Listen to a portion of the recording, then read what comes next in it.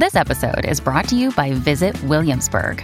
In Williamsburg, Virginia, there's never too much of a good thing. Whether you're a foodie, a golfer, a history buff, a shopaholic, an outdoor enthusiast, or a thrill seeker, you'll find what you came for here and more.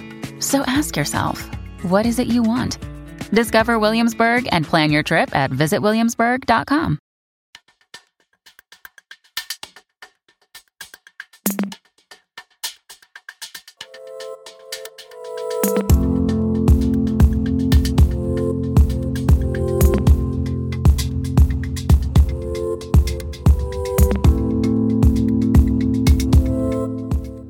Welcome to Classical Ideas. This is Greg Soden. The idea of a singular religious identity is commonplace for most people in the United States, where people are quick to associate or not associate large portions of their identity with one single religious tradition. However, singular religious identity doesn't work for some people. For example, for some Asian Americans, singular religious identity doesn't make sense since many Asian nations mix Taoism, Confucianism, and Buddhism teaching. Furthermore, intermarriage between practitioners of different religious traditions is also diversifying the religious landscape of the United States.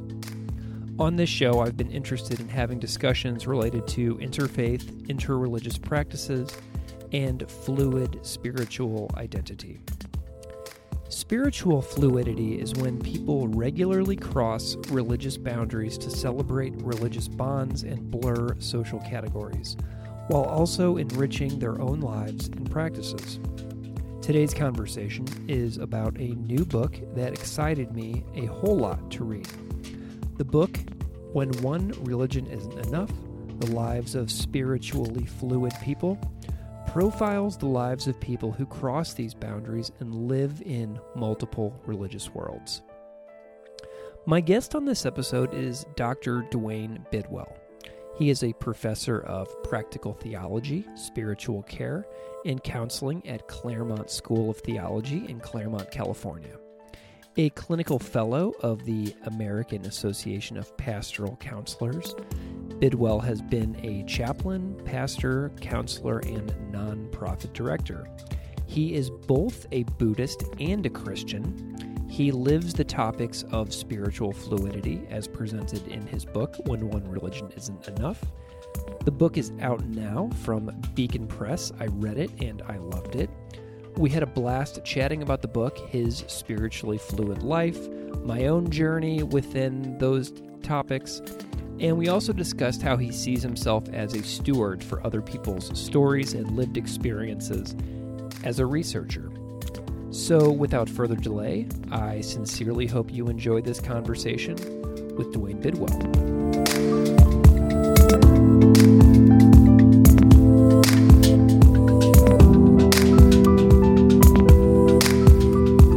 Dr. Dwayne Bidwell, thank you so much for coming on Classical Ideas. This is a real pleasure. Can you just spend a moment and introduce yourself to the audience, however you see fit?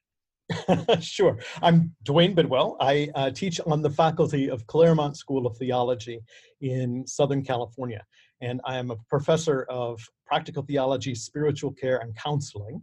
And I also am a senior staff clinician and supervisor at the Kleinbell Institute for Pastoral Counseling and Psychotherapy, which is both a service center for the community and a training center for our psychotherapy students here at the seminary. Fantastic. So we're going to talk about all kinds of things today. We're going to talk a lot about your book, When One Religion Isn't Enough, The Lives of Spiritually Fluid People, which I just finished and I loved. So, but before we get into that, I want to talk a little bit about your backstory because I think it's really, really important for understanding the stories that are in the book. And so you have some personal religious fluid affiliations yourself. Can you tell a little bit about what spiritual traditions you grew up in first? Well, I was baptized as an infant, right, in the Presbyterian Church USA, but largely unchurched in my family. My parents were horse people, and we spent our Sundays on the road going to horse shows. When I did go to church, it was usually with my maternal grandparents who were Methodists. And my memory of that is that my grandmother would sit me on one side of her and my brother on the other in the pew, and she would pinch a little tiny piece of our stomach fat. And if we started to misbehave, she would squeeze. So I learned to sit still in church, but I didn't really pay attention. And then I dated a Methodist minister's daughter, and in high school, and got a little more enculturated into what that life was like, and started attending Quaker meetings to sit in silence, drawn to that kind of contemplative, silent practice. And then in college, I took a course in Buddhism while I was also working as a reporter at the local newspaper. And as part of my reporting duties, I wrote a story about a Laotian refugee community that was built like a traditional village around a Buddhist temple. And the monks at the temple were from Thailand. They were missionaries to the refugees, and started studying Buddhism that way, and eventually began studying with a Vietnamese teacher in Dallas. And that contemplative meditative practice led me back to the church. And I became the director of an interfaith HIV/AIDS agency, and began to meet Christians that I had never known before in the progressive Christian community that was engaged in HIV/AIDS work. And gradually began then to study Christian theology, eventually decided to pursue ordination. But it was difficult for me to cut ties with the world of Buddhism. And I continued to practice Vipassana meditation and to read Buddhist texts and to occasionally go to the temple. And a large part for years of me trying to figure out where I was at was trying to figure out if these two things could come together or if they were absolutely diametrically opposed. How old were you again when you found Buddhism? Let's see, like a college senior, college junior. I was interested in Buddhism all along, but I never studied it or had a teacher, right? Yeah. You have so many similar things to me. Like I grew up in the Catholic Church, but I wasn't like engaged, I wasn't like paying attention, and I wasn't really letting it all sink in. So I completely am on board with so many parts of your story, because then I found texts in Buddhism in college as well. Like, by Brad Warner wrote about like hardcore punk rock and Zen Buddhism practice and things like that. So, I found those things at kind of like the same age that you did. So that's really interesting. And I want to talk a little bit about your ordination, because you tell a story in the book that I just loved. You became ordained after years of Christian practice and Buddhist training. And this moment that you write about during your Presbyterian discernment, a gentleman asks you if you believe Jesus Christ is the only way to achieve salvation and spend eternity in heaven with God. And you answered, "No, I don't believe that." Why did you continue your ordination after that moment? Why did I continue my ordination after that moment? Yeah. I don't think I've ever asked myself that question. Because I don't hear commitment to the exclusivity of Christ as a prerequisite for being ordained as a minister in the PCUSA, Presbyterian Church USA. The PCUSA is a big tent, and there are various theological positions within it. And it is defensible to have a pluralistic view of religions, and not an exclusivistic view. And so the discernment process is, are you the sort of person who should be ordained as a Presbyterian minister, right? It was important to me to be honest and direct in my conversations with the committee and with my sponsoring congregation. But I wasn't going to unilaterally end the process when I felt like it was still a good fit, that I was still called to Presbyterian ministry. Now, the Presbyterian Church might have decided that wasn't the case, but that's not ultimately what the PCUSA decided. Yeah. Because The easy answer would be yes, that's what I believe. But then, you're kind of setting yourself up for like a career where you're like hiding a huge part of your identity, wouldn't you? Correct. Exactly. So looking back, maybe I'm making a bigger deal out of that moment when I'm reading it in the book than you think back on it. But looking back, does that moment make you like proud, or does it like give you like the emotional like butterflies in your stomach, or does it make you feel hopeful for the future that other people may read that and be like, wow, I can do that too? Like, what does that make that moment, that memory make you feel? It reminds me partly of the trauma of the ordination process. Teaching in a seminary, I know that for almost everyone, the process of going through ordination has some really painful moments. And there's a sense in which there are people who have power over you. And for a lot of people, the dilemma is always how honest to be.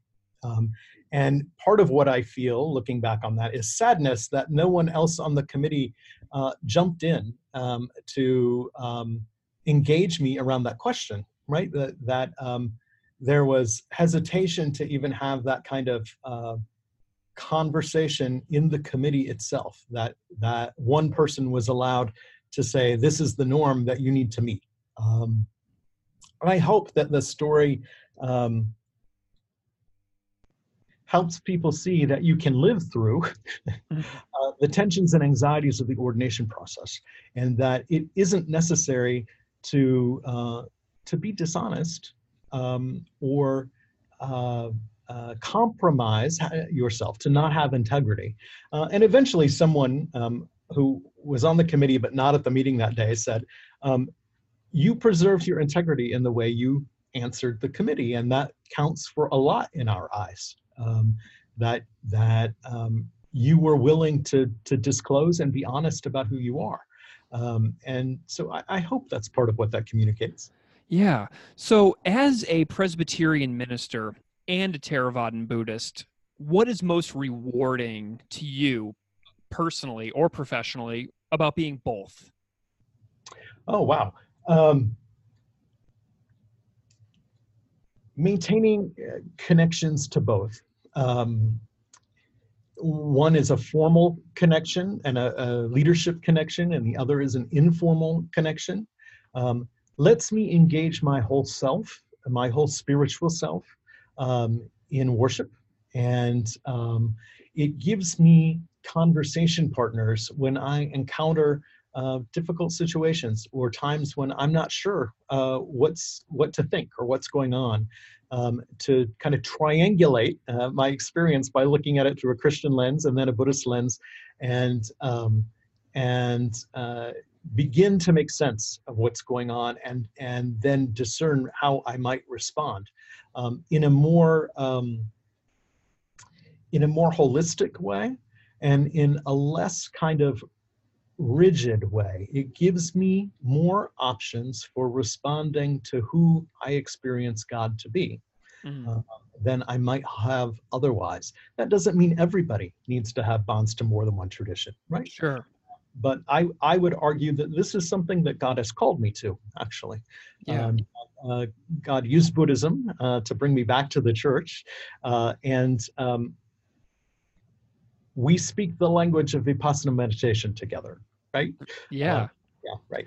What's most challenging? This might not be so much of a question today because you've been doing this, pursuing these paths for so many years now, but what is most challenging in the United States about being two things instead of just one? Oh, I don't think I can answer that kind of universal question. Yeah, that's tough. Or speak for everything in the United States. I would say one of the things that was difficult for me early on, as I started theological education, was this idea that religions are mutually exclusive and that faith has to be rational. That it's logical. You have to have logical doctrine. You have to engage systematic theology, and that if you were going to engage both, you had to synthesize them or find a way that they didn't conflict with each other. And the more I studied, the more I began to see that my kind of easy, facile equations of one thing with another, for salvation and enlightenment, or nirvana and heaven, right? That those things are really different, and they don't cohere together. They're not the same, and that's okay. Yeah. This reminds me of something. So a big misconception I think that people tend to have about religions is that everybody's like, oh, religions are all the same in the end anyway. And that's a debate that's been happening for a long time. And there's a line in your book that I loved. And you wrote, I do not believe that God is one or that all paths reach the same mountain. And you may be aware of the religious studies scholar Stephen Prothero, who has a book called God is Not One, which I also love. And he sort of argues against Huston Smith's notions of paths up the same mountain. What convinced you that all religions are not basically the same? Listening to wise elders from different traditions say, look, where my path goes is not where your path goes. The ultimate telos or goal of my path is different than the goal in your path. That doesn't mean one is more legitimate than another, but the practices take you in different places, as similar as they can seem. They are like medicines for different ailments, right? So if we think of religions as diagnosing the human predicament and then offering a therapy, and I don't mean that in like a touchy-feely therapeutic way, but in a way about healing, to address that predicament, they have different understandings of what it means to address suffering and what it takes to be a whole human being. And I trust those elders, one. Two, when I talk to people who are what I would call followers of the perennial philosophy, Huston Smith, or monocentric pluralists who say, oh yeah, there are lots of paths, but they all go to one place. What I start to hear is that what the ultimate is for them looks an awful lot like the ultimate in their tradition and doesn't account for the differences. And there is a really subtle colonial tendency in that. And it is more important for me to reserve what the Reformed Christian tradition would call the sovereignty of God, and to allow those traditions to be what they are, and to honor the places where they say these are different, than to try and say, from where I stand, they're the same. You know what?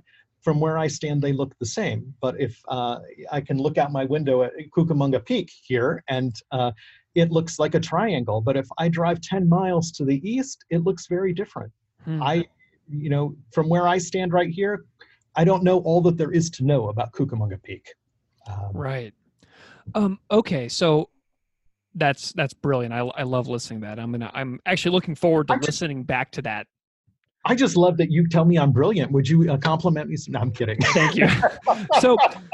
So I got the book here, love it. And when one religion isn't enough, the lives of spiritually fluid people. And I want to dig into this term spiritually fluid here for a second. How is spiritual fluidity different from the term interfaith? Because these are popular terms right now, and I'm just curious what the breakdown of the terminology is and why you chose the terms that you did. I think first I should say, I don't know how that term is necessarily different than interfaith. Because that's not a term I use, although I'm familiar that it's out there. And I teach a class called Interfaith Pastoral Care and Counseling. I find the word interfaith problematic for lots of reasons. And I think of spiritually fluid or complex religious bonds, as the same thing, as a very big umbrella under which these other things fit. And it was my attempt to find an umbrella term to account for all of the ways people talk about complex religious bonds. Dual practice, dual belonging, religious borrowing, hybridity, all of those things. Part of the problem for scholars in writing about religious multiplicity or complex religious bonds is we don't have shared language. And we need at least one thing we can agree on to parse out how we're thinking differently about these things. So I don't know if that answered your question, Greg. Yeah, no, it's interesting because these are terms that I'm wrestling with all the time. Doing a show like this, I talk to so many different people who have so many different traditions, and I'm always just seeking to learn a little bit more, and terms change so much throughout decades of use, and they can just mean totally different things. So I always have enjoyed following the trajectory of how language develops over time and how we colloquially use things, and just what we do, how we describe ourselves. Yeah. So my hesitation around interfaith comes from two places, I think. One is the idea that religions are faith traditions and that they're separate and their systems whole unto themselves with rigid boundaries is sort of an artifact of modernist religious studies approaches, right? Mm-hmm. The Western Academy created that understanding of religion. And it doesn't match the way all religions think about themselves. The other is that there are religions that don't see faith as a part of what they are. And my Jewish friends don't like the word interfaith because they don't consider Judaism a faith, right? In the way scholars might. And so out of respect for those who have a problem with the word faith or understand faith to be a Christian concept, I don't want to use the word because it is potentially alienating, and I would use interreligious rather than interfaith. But okay, great. Okay, so I'm curious about why you decided to do this book. Why did you decide that this project was something that you wanted to see through? Because there's a lot of you have interviewees who talk to you for the book. You have a lot of personal details within the book. What got you going on this project? Because, that's something that interests me as well when I was reading it. I remember the moment that the kernel of this book came to me. And I was sitting at an academic meeting called together by the Association of Theological Schools to consider what Christian hospitality looked like in an interreligious world.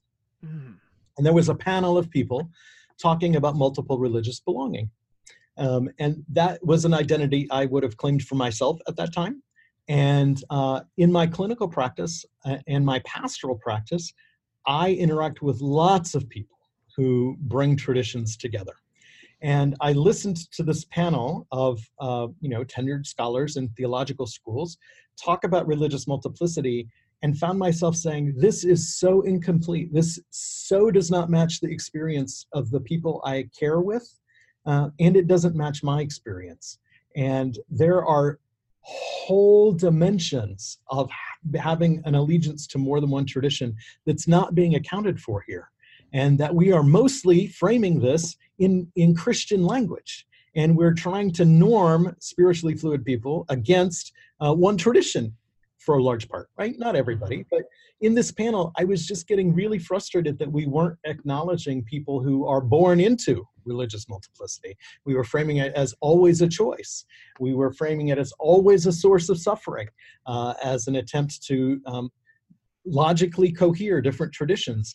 And I sketched out on a napkin at that point, like, here's a book that we could write. One chapter could be on choosing, one chapter could be on inheriting, and one chapter could be on collaborating, responding to God in a religiously complex way, and frame that as this phenomenon is more complex than you think it is. The other thing that as I thought about it then began to really bother me about the way the Academy was talking about religious multiplicity is we were primarily talking about white folks who chose it.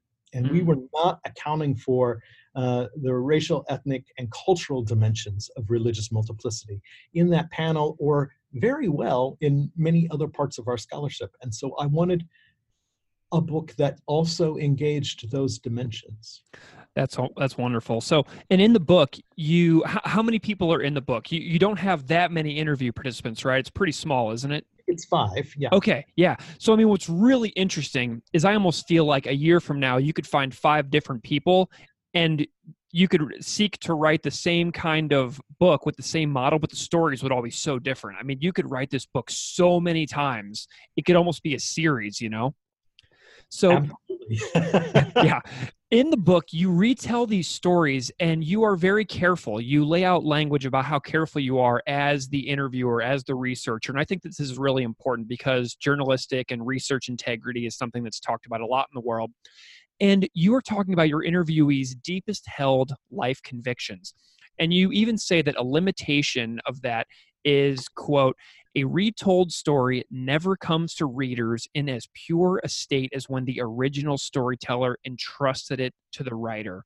And then later in the book, you write how you can't claim, quote, to know things about other people, things such as meanings, motives, or thoughts, none of which I can know without asking. How do you see your responsibility as the researcher here? Because this is very delicate, very personal stuff that you're dealing with. Sure. I need not to colonize other people's stories with my interpretation. Yeah. Right? I don't need to tell them what their story means or what they're experiencing. And, you know, if I am thinking to myself, well, you're talking, well, Greg's motive for asking this question is X, Y, and Z, that says nothing about your motive. It says a lot about my either hermeneutic of generosity or suspicion, right? Mm-hmm. It says a lot about me, what I think motivates people, what I think motivates you, but it doesn't say anything about you. So in recreating those interview stories, I knew I was offering an interpretation, but I also tried not to add things that I couldn't know without checking out. And, you know, all of the interviewees reviewed the section of the book that they appear in, the sections, and gave feedback and corrected things or told me when I got it wrong. They all chose either their own pseudonym or to use their legal names, right? I would say that that's a value of mine, not just for writing and research, but in teaching and interacting with people anyway, that I can't know.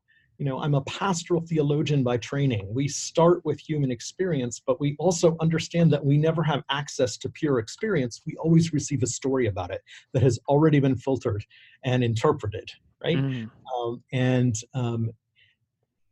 So we have to be tentative about the things we claim. Now, I can then, as I did with these interviews, go through and do a sort of meta-analysis of themes and language and those kinds of things and identify some commonalities that I can interpret, but I need to say, this is Bidwell speaking, this is not the interviewees speaking, right? So I wanted to make sure that I was clear about the conclusions I was drawing or the hunches I'm putting forth versus what folks said to me. Okay. So you write in the book as well about a concept that I really enjoyed that you call seasons of multiplicity, which is sort of like the stages in which people become spiritually fluid. So me growing up as a Roman Catholic, I find a book about Buddhism by Brad Warner when I'm 21, and I start going through and reading that and thinking about how it incorporates with my past experiences and what conflicts with it and what gels with it. Can you tell me a little bit about the seasons of multiplicity where a believer of one tradition finds and works their way through varying stages of involvement of another? Because, you know, I stopped at I would dabble in like 1-day retreats and things like that and go to like a little sitting group, but I've never gone all the way. You know what I mean? So can you talk about the varying stages or seasons of multiplicity that you describe in the book? Sure. I don't know that I can recall them all off the top of my head. It's okay.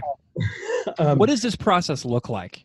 Well, it's different for everybody, right? And it's very different if you are born into multiplicity, like some of the focus in the book, or my friend Tahil Sharma, who is both Hindu and Sikh. He was on the show. Oh, was he? Great. Yeah. He's fantastic. Yeah. If you're born into it, you may skip some of the earlier seasons that people who choose it go through, right? Yeah. But in the beginning, it's sort of like dabbling or playing or exploring. There's curiosity involved. So there's this attraction to another religion. And you start to read about it, or you start to adopt or adapt some of the practices like you did, right? that kind of nightstand philosopher. You have a Thich Nhat Hanh book or the Quran beside your bed that you read. And it doesn't mean that you're becoming Buddhist or Muslim, but it means that you're curious about those. See, you have the Quran right there at hand. There it is.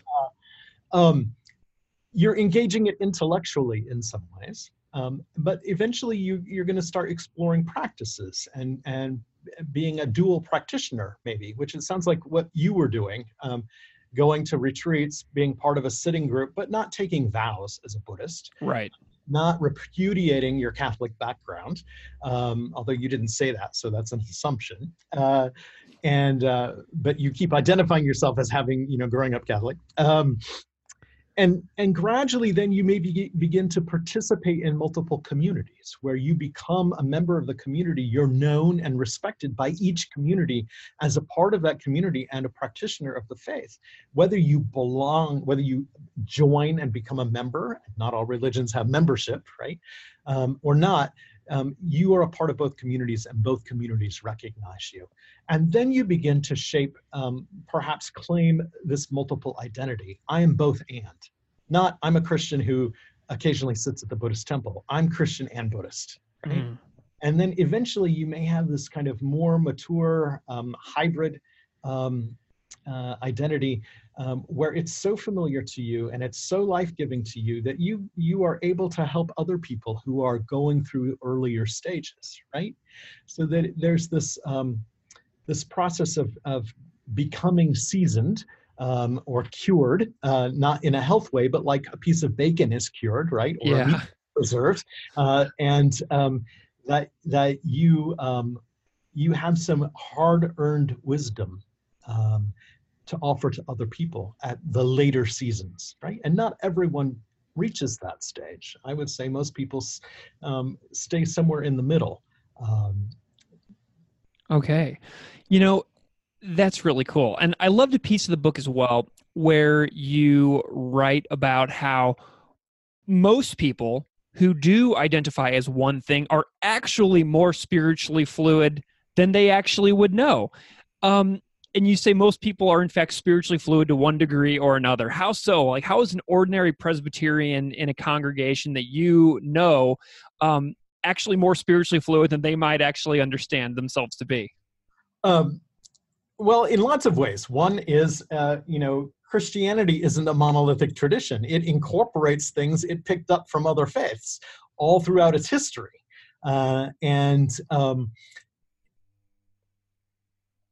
They may also be watching Oprah and her kind of the spirituality of Oprah. Oprah is one of the most preeminent public theologians in the United States. She does theology, without identifying it as such, and that may not be what they're hearing and liking about what they hear in Oprah. It may not be congruent with Presbyterian doctrine, right? They may believe in reincarnation, even though they're going to a Christian church. They may have family members who are married to Muslims or Jews, and they participate in family rituals and life cycle rituals or holidays in those traditions and enjoy that and find it fulfilling in some way. So although they don't identify as fluid, they're always being influenced by multiple religious and spiritual traditions. John Tatamaniel at Union Theological Seminary in the city of New York says the most common form of dual belonging in the United States is capitalist Christian, because capitalism can function as a religious or spiritual orientation, right?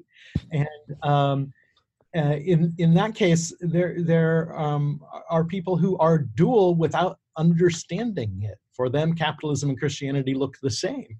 But there are real inherent conflicts there, I think. Yeah. Wow. Okay. I agree. That's so interesting. Now, one thing that's also springing to mind to me is, as I was reading your book, is the concept of secrecy. Now, I cannot recall a single time in my entire life where I actually talked openly and honestly with my family about, jumping around from like the Buddhist sitting group to going to synagogue to going to a puja. Never. I've never spoken to my family about these things. And I'm curious if you had that experience or if you heard other people tell you about how common it is to not confide in your family, to sort of hide what they were doing as if this was some kind of like bad thing to be doing. Absolutely. I would say most spiritually fluid people go through a process of hiding, maybe not from family always, but family often, or colleagues at work or religious leaders. They don't disclose their multiple affiliations because of the judgment and shaming that come with that, because of the relational tensions and betrayal. Some people would see it as betrayal that come with that. They fear retribution in the workplace or at school if they reveal parts of their identity. It's akin to, but not exactly like, being in the closet as a gay or lesbian bisexual person, right? That you have to choose where to disclose, and you are always making judgments about when it is safe and when it's not, who needs to know and who doesn't. I think in the later seasons of religious spiritual fluidity, people are more willing to disclose. It doesn't create such anxiety. It is not. It doesn't frighten them or overwhelm them as much. But early on, a lot of people don't feel the freedom to share, and there are families that would disown people or reject people if they knew that they were reaching out to more than one faith, because religion is so closely tied to family identity and to cultural identity, and in the United States and other places to socioeconomic class, right? It involves a lot of complex things. It's not a separate category encapsulated from the rest of our life. Mm. And I'm curious about your own practice and what it does for you. Now, so I mentioned to you in one of our emails before we ever talked that I had spoken to a man who is a Jesuit priest and he's also a Zen Roshi, Father Robert Kennedy. Mm-hmm. And I know you've read some of his work, and you talk about a lot of people like him throughout the book. And in the book you write, so I want to talk a little bit about your Buddhist meditation practice. So you write, Buddhism changes the way I know and experience God. And Father Kennedy said that exactly the same thing to me during our conversation when he talked about sesshin, and when he is so immersed that it is his way of looking inward. How does meditation develop your understanding of God?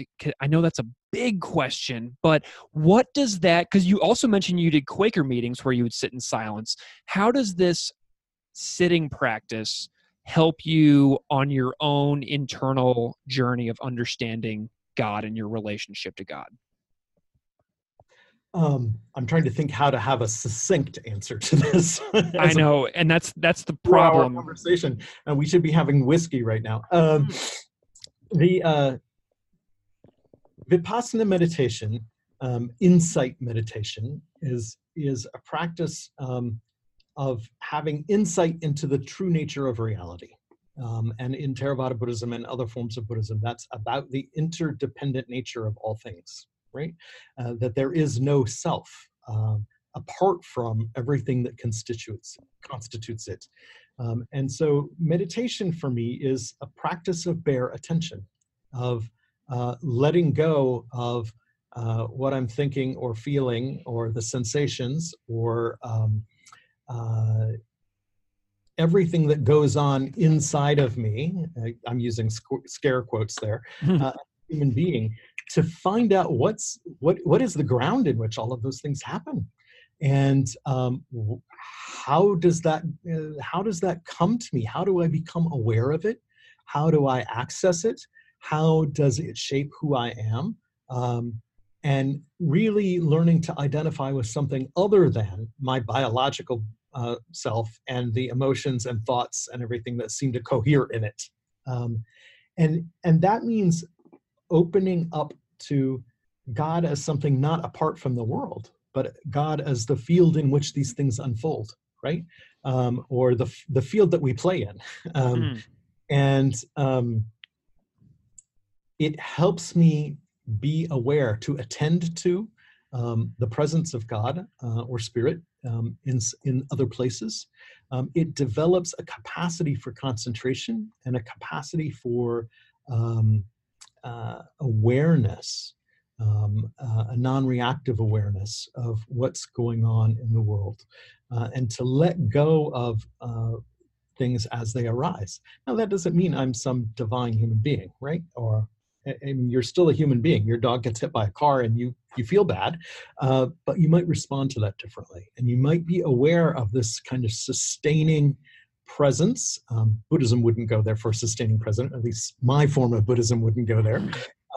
But it trains me to access that dimension and to know in ways that go beyond the purely cognitive, rational, logical in the Western sense. You know, and you said something back there just a minute ago about opening up. And, you know, as I get older, I want my view to be as wide as possible. I want my view of the world every single year that I'm alive to get wider instead of narrower. And you write about a time in the book where you were deeply moved at a Pueblo ceremony in New Mexico where you were open. And I'm personally drawn to the beauty of things like Kol Nidre and Sufi dervishes and Zen teachings like chop wood, carry water. And I also have been enjoying lately watching the Gurdjieff movements, which I'm still just enjoying watching. I've never done. So when you open yourself to these experiences and traditions in the world, what are some of your favorite traditions outside of Buddhism and Christianity that you also enjoy looking at? Is there anything else that you're also enjoying looking at and studying and just growing from, just being in the moment? I love to read Sufi mystical poetry, largely Rumi, but not just Rumi. Got my Rumi here too. Oh, you do indeed. The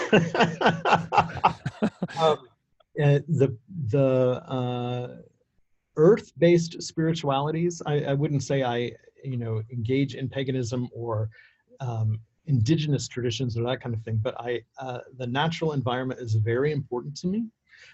Aesthetic experiences, looking at religious art or listening to religious music from various traditions, also helps open me up. But largely I'm sort of a contemplative intellectual. So it's mostly reading Yeah. and practicing mindfulness in the context of lots of different places. I have enjoyed worship at a Shiva temple, and I respect traditions when I'm participating in their rituals, whether they are something that's moving to me or not. But I never know for sure what's going to crack me open, right? And you just have to keep that openness to you, don't you? Well, sometimes I don't even feel particularly open, but it still cracks me open. Yeah. And your choice then is to say, I'll stay open or to close. Right. Yeah. You know, you can see the posture of people whenever they just kind of like slink back into their shell. What would you say to people out there who might be listening to this, who are truly struggling to accept the lifestyles of those who do not fit into neat religious categories? Like people on a census who instead of, they can't check Buddhist and Christian, so they wind up as nuns. And a lot of people might say, well, that's okay, they are none. What would you say to the people out there who are struggling to accept that neat religious categories don't always work?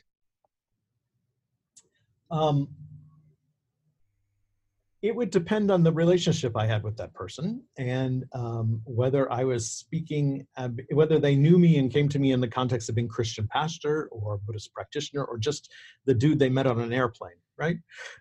But part of what I would say is life and the world are really complex. And things that honor the complexity of being are closer to God than things that oversimplify and don't take into account all of the variables. And so that because somebody else is willing to open to that complexity doesn't mean they have to, but it also doesn't mean that person is wrong. They're finding a way to account for how messy life is. Yeah. I would also say on either side of the hyphen are commitments and allegiances and loyalties. And that just like you wouldn't choose between either of your parents necessarily, some people would, or either of your children, you have different relationships to them, but you can't break the hyphen. You're always connected to them somehow, right? And that people who have more than one tradition are finding a way to maintain relationships without rejecting or negating one or saying one is wrong. And that it is far more about maintaining relationship than it is about being right. I would also say it's possible that God would call people to this, or that God could use other traditions to reach people. And if we say that's not how God works, we are narrowing who we think God will be or can be in ways that we don't see God narrowing necessarily in sacred text. And there are lots of examples in the Bible of Jesus engaging people of other religious traditions and not asking them to convert, but honoring their faith, right? Yeah. That's a really important point too, because as a person on this mortal coil, whenever I think about what God could be or is or was or whatever, I always think like, well, how could I ever possibly know that for sure? So like the limiting is something that I just never could get on board with. And another thing that keeps coming up is that being religiously fluid can be hard. A lot of people who are religiously fluid are probably very lucky and have very supportive communities around them. And it's not hard. But did anybody ever tell you during the course of writing this book if telling you these stories was sort of cathartic for them? Did telling these stories help reduce their suffering because they felt like somebody was actually listening to their spiritually fluid identity? I don't know that anyone told me that quite overtly, like, gosh, this was really useful. Yeah. But people did say, this was really good. It was important for me to tell these stories. And I'd never quite put it together this way. And I think that's part of what human connection is, right? Listening to each other's stories and honoring them, and creating a space where people can realize what it is they're trying to say or articulate their experience. So I hope it was that for some people. Certainly it's another way, it was another chance to tell, give their account of their spirituality and to try some more things out, right? Yeah. So I love this book. When one religion isn't enough, the lives of spiritually fluid people. And I think that there is a lot of promise within this field. Just like you mentioned, you state early in the book that there is great need for qualitative research into religious multiplicity. Where do you see the most need? Like, where do you see this field going in 5 to 10 years? Oh, gosh. I actually, this fall at the meeting of the Society for Buddhist Christian Studies, one of the themes is what can Buddhist Christian Studies contribute to broader understandings of complex religious bonds, right? How can our scholarship put in these two traditions help the public make sense of religious multiplicity? So part of it is helping, I think the field can help us culturally find language to talk about these experiences and ways to conceptualize what's going on that are respectful and that account for the complexity. I think it's important to find ritual and liturgical expressions that honor religious multiplicity, that the United Church of Christ as a denomination is beginning to do some of that work. I also think there is, we need, I think, at the end of the book, I talk about criteria for evaluating whether religious multiple belonging or religious complexity is life-giving or damaging, right? And so I think we have to find ways beyond health or normality to talk about these things, while still respecting that there are times when complex religious bonds may not be helpful, or may be covering up real suffering that needs to be addressed in other ways. And we tend to talk about religion as a dimension of human diversity, which puts humanity at the center, right? Mm-hmm. And yes, spirituality is an aspect of human diversity, but there's also something about these systems that are saying about reality, about being, that we have to find ways to account for too, in mental health, in healthcare, in education, in other settings. So I hope that research on the topic begins to push into some of those public areas, policy areas, cultural studies areas, right? Beyond religious studies. What are you working on next? Nothing that has to do with religious multiplicity, actually. I have, years ago, a collaborator who is a pediatrician, a pediatric nephrologist, a kidney doctor, and I did qualitative research with about 50 kids who have end-stage renal disease. Their kidneys are failing, around how they understand hope, what they think hope is, how they experience hope, and what it is members of the healthcare team or the broader community do that help them maintain hope in the face of this chronic illness.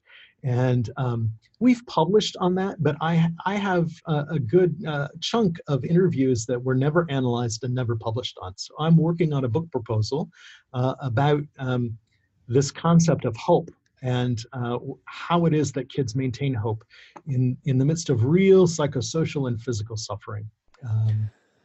Ooh, that sounds beautiful and also very heavy. Well, Dr. Dwayne Bidwell, I have absolutely loved talking to you today about your brand new book, When One Religion Isn't Enough. I think that everybody should check it out, especially if you're wrestling with ideas of all types of different religious traditions. It's just such an accessible text for, I would say, just about anybody. So thank you so much for writing it. Thank you so much for talking to me. And, I wish you all the best in your current project. Thank you, Greg, very much. It's been fun talking with you, and I'm really grateful for the conversation.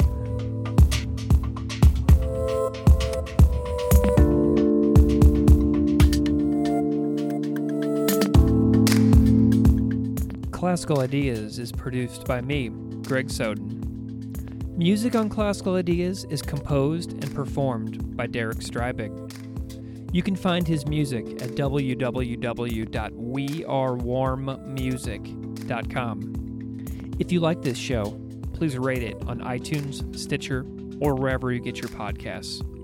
You can email me at classicalideas@outlook.com or find me on Patreon at patreon.com/classicalideaspodcast.